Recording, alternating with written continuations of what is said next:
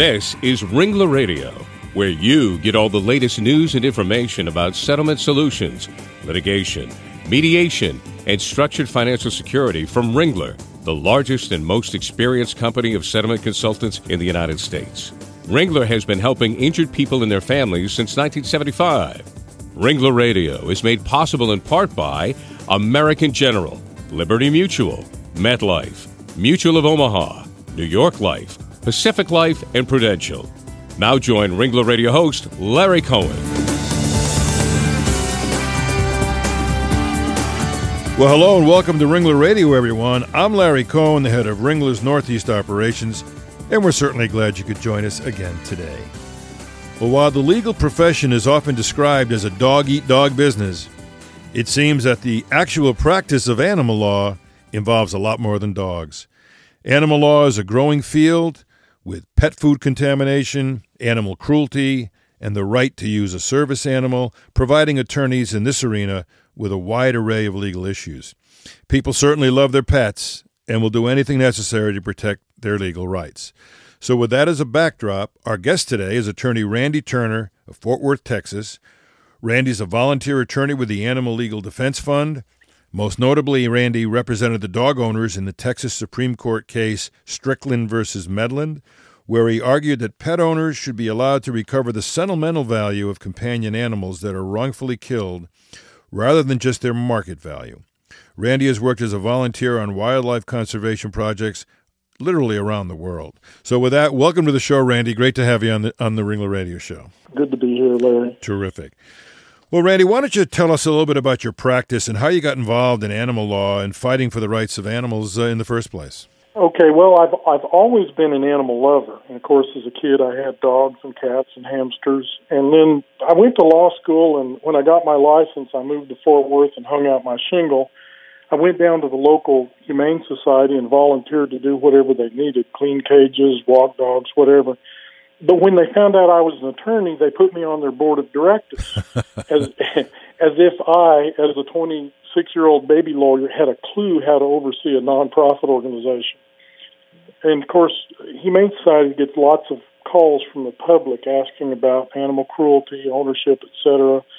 And law schools didn't teach animal law when I was in law school, so I sort of had to teach myself. And so I became self-taught. It was pretty daunting because it encompasses so many areas. I mean, criminal law, contract, property, health, veterinary malpractice, probate, I mean, on and on. And so word spread that, here was this guy on the board of directors, and I don't know, I soon became the go-to animal lawyer for animal rights activists or people needing an animal lawyer. So I guess that's how it started. That's tremendous. Tremendous way to start. You get thrown right into the mix, and you kind of raise your hand. I know you're the lawyer, you're going to be in charge of all of that. That's pretty cool.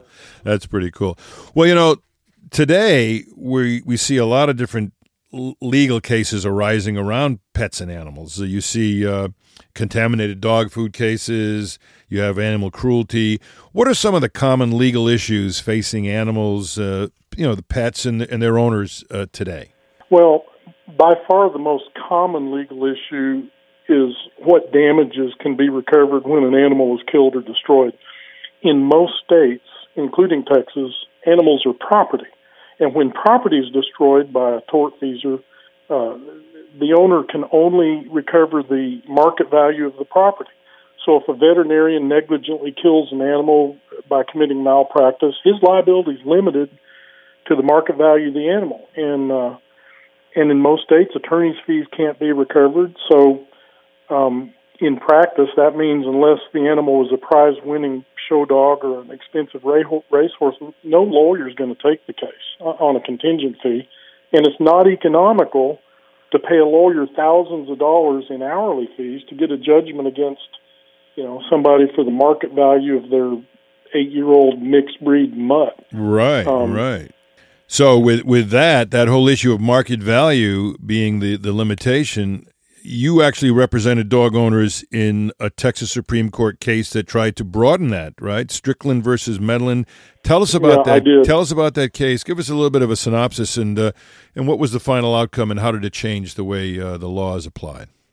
Well, in the end, I wish I'd never taken that case to the Supreme Court because the law was settled very strongly against my position. But the Medlins had a family dog named Avery. He was a 8-year-old mutt that they'd rescued. He was a member of the family. He slept on the beds. He went on camping trips. He even had his own Christmas stocking. He escaped from the backyard during a thunderstorm once, and the Medlins searched all over for him, and a couple days later they found him at the local city animal shelter. They wouldn't release Avery until he was microchipped, but this was on a Saturday, and the vet who does the microchipping didn't come in until Monday, so they said, well, come back Monday and you can get Avery then. So as you can guess, on Monday the whole family went to the shelter to get Avery, the husband and wife, the 2 little 6 and 8-year-old kids. They'd put up a welcome home Avery banner at their house, and they bought hamburger so he could have a special meal. When they got there, they were told, oh, gosh, we're sorry, we killed Avery yesterday. And even though there was a sign on the cage that said, hold for owner, he was mistakenly killed. And, the family was devastated. They didn't want, the city had offered them a few $100s, but they didn't want money. They wanted to see if they could change the law, change things so this didn't happen again. I had been looking for a case to take up on appeal to clarify what damages are recoverable when an animal is killed. In 1891, the Supreme Court said when an animal is killed, all you get is market value of the animal. Mm-hmm. Well, since then, in 1963, the Texas Supreme Court came out with a sentimental value rule that said if an animal is killed that doesn't have a market value, if property is destroyed that doesn't have a market value but it has sentimental value, then the property owner can recover sentimental value of the property, like an old wedding album or your grandfather's, old boots. And so I thought that, well, there's no reason why we shouldn't apply that sentimental value rule that applies to property to the property that's the most sentimental that we have, and that's animals. And so I wanted to argue for mental anguish damages, but Texas is very conservative, and in Texas you can't get mental anguish damages even when, like, a brother or sister is killed. So I thought, well, but we are a very strong property rights state. So my strategy was, this is a property rights issue. It's not an animal rights or a torts issue. I discouraged all of the humane societies around the country from filing amicus briefs, but I got the property law professors at most of the Texas law schools to file amicus briefs. Mm-hmm. And we won in the appellate court. The court ruled, well, there's no reason why the sentimental value rule that applies to all property should not apply to our pets. Right. Now, the other side appealed to the Supreme Court, and I have to say, the Supreme Court was inundated by amicus briefs from pet product manufacturers, veterinary associations, cities, all claiming that the sky was falling and this was going to be the end of pet ownership in Texas if this decision stood. Well, as a side note, I was told the Supreme Court got more phone calls, letters, and emails from the public on this case than any case in its history. Wow. Unfortunately, the Supreme Court reversed the decision that we'd gotten in the Court of Appeals, and they carved out an exception to the sentimental value rule. And they said that, the sentimental value rule applies to all property except pets. And the court even acknowledged the absurdity of this in their opinion when they noted that, yes, under Texas law, a person can recover the sentimental value of a photograph of a pet that's destroyed, but not when the actual, Amazing. And it was just disingenuous. And it was obviously a devastating final result there, but you gave it a good shot, you gave it a good fight, and that's all you can ask for these days. Not many people stick up for animals' rights like you have, and so obviously it's not an easy battle for you to have when you face a lot of those corporate interests. But You know what? We're going to take a quick break right now. We're going to be back right in a minute, right here on Ringler Radio. We'll be right back. Bye-bye.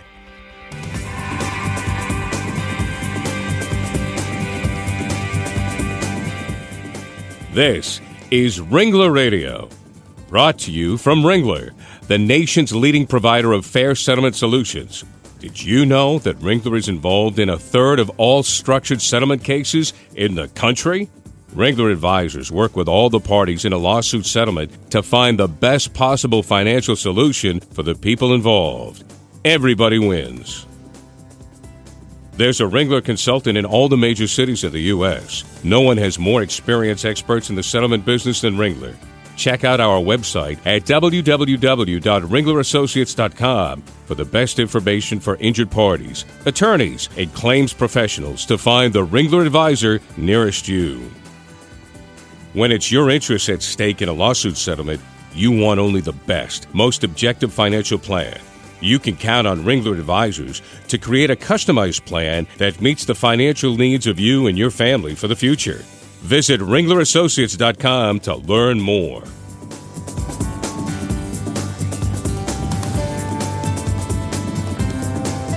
Welcome back to Ringler Radio. Glad you could join us.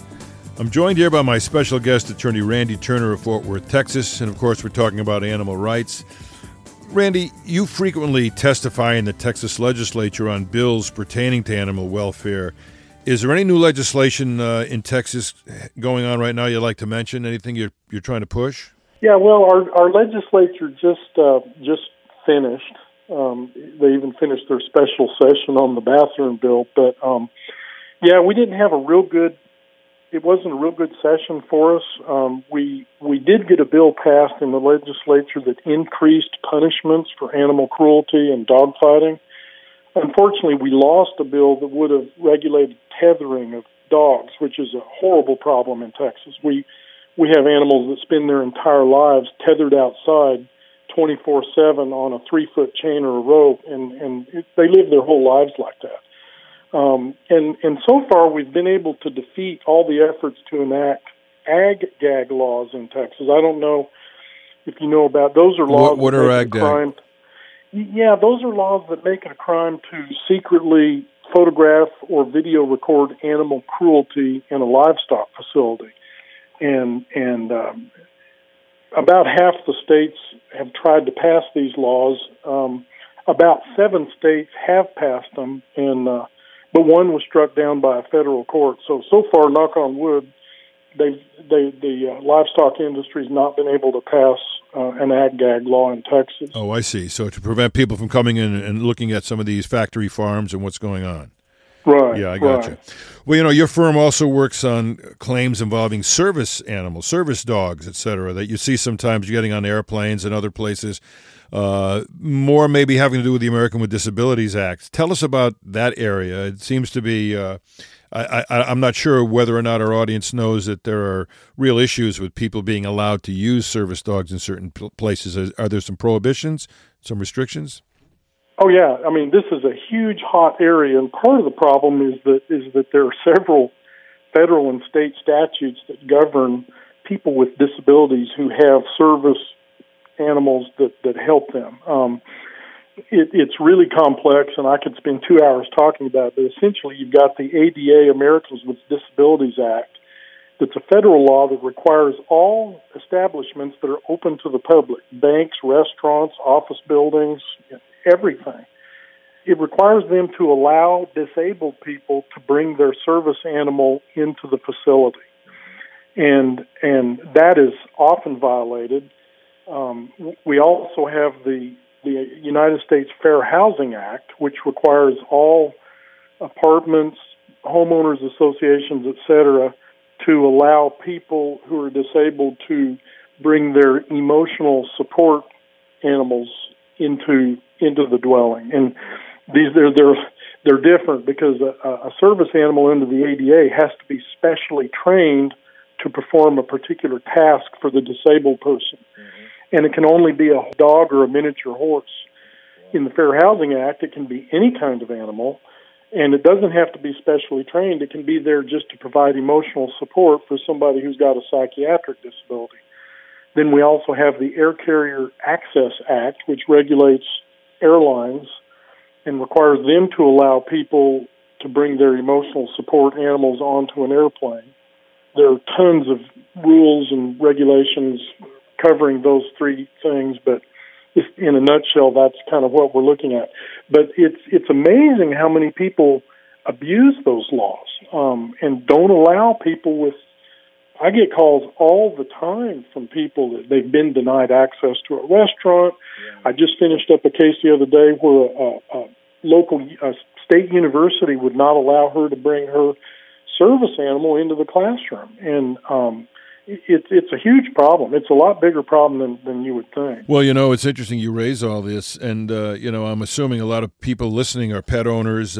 So if a pet owner discovers that their pet has been injured, either through, bad food or through some other cruelty or being denied, a service dog's ability to enter a certain facility, what are some of the steps that those individuals should take to redress their grievances? What do they do? Well, I mean, the first thing to do is go talk to a lawyer. If you've been denied access to an airplane or a building or someplace and there's violation of the ADA, you can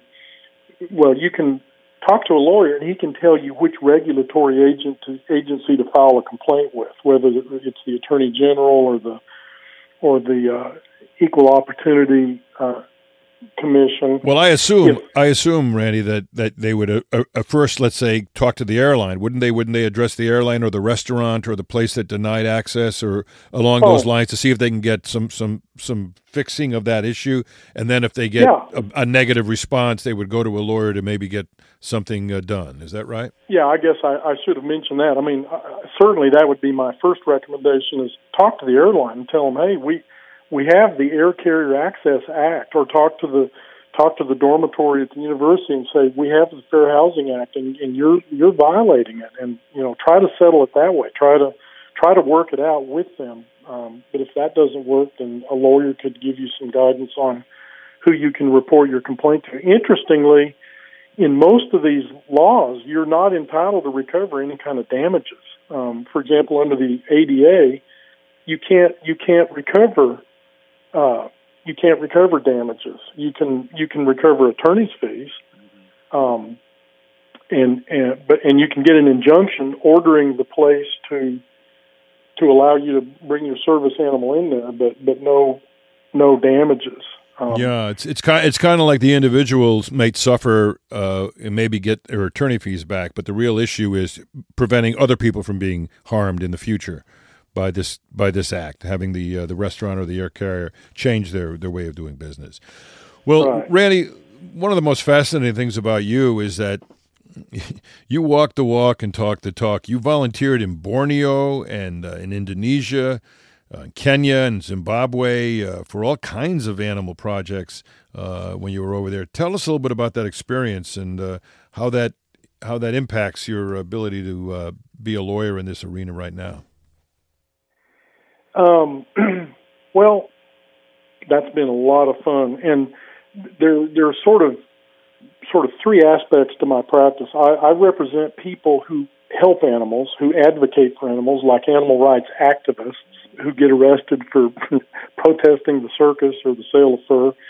I represent actually rescue groups and humane societies, but then the third group I represent is wildlife rehabilitation and rescue groups. That's a whole different set of issues. And my experience working with orangutans and black rhinos in Africa, I really helped me appreciate and understand the challenges that are faced by wildlife organizations that are way different than those that humane societies with their dogs and cats deal with. So it's helped me a lot. It's helped me a lot in that regard. Do you also deal in those arenas overseas with the big game hunters? Is that part of that practice? I've not had any experience with big game hunters. Of course, I'm obviously opposed to that. we're constantly battling the hunters in Texas. Big game hunters, that's more on a federal level, and that's, Endangered Species Act and the Convention on International Trade in Endangered Species.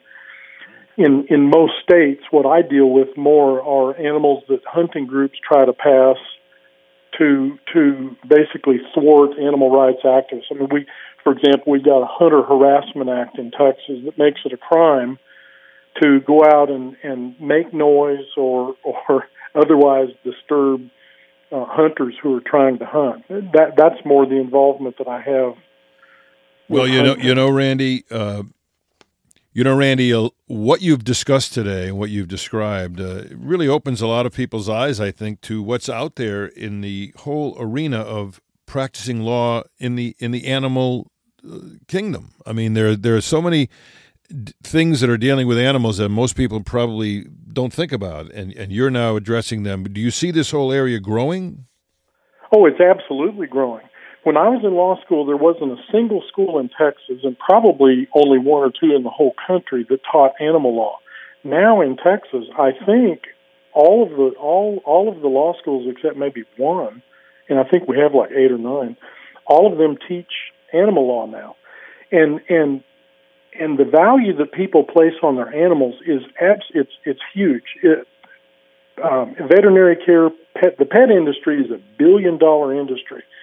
And I'm getting more and more calls all over the country from people who, their animals have been injured or killed, and they want to seek some kind of redress.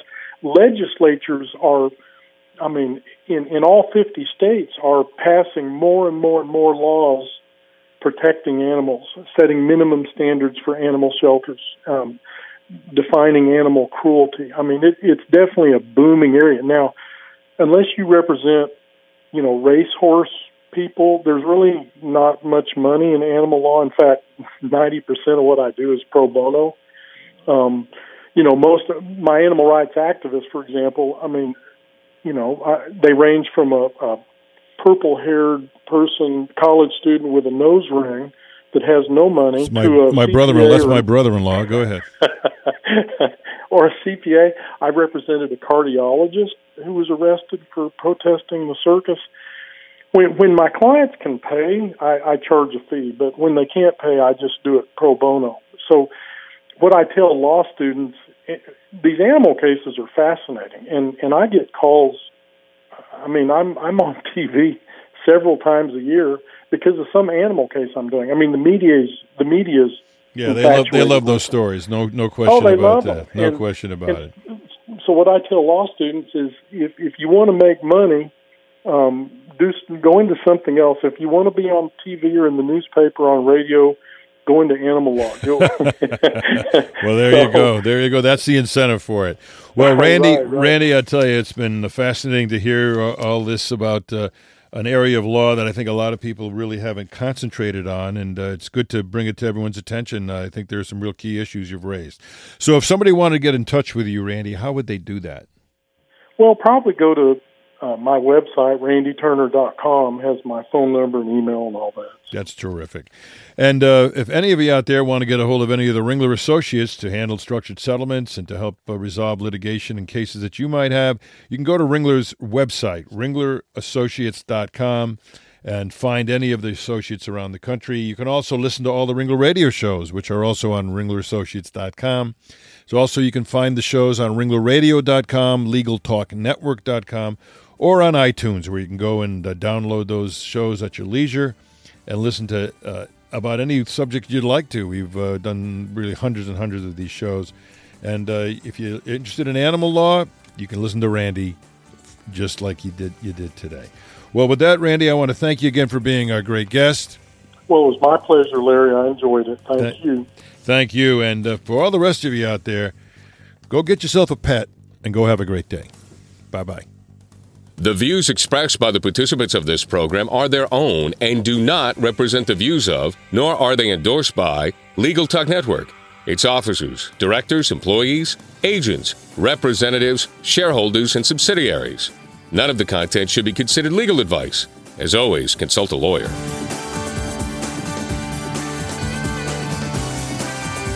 Thanks for listening to Ringler Radio, celebrating more than a decade of podcasting and over 2 million listeners. Think of Ringler, the objective settlement advisors with more than 140 consultants in 60 cities nationwide. Visit ringlerassociates.com today.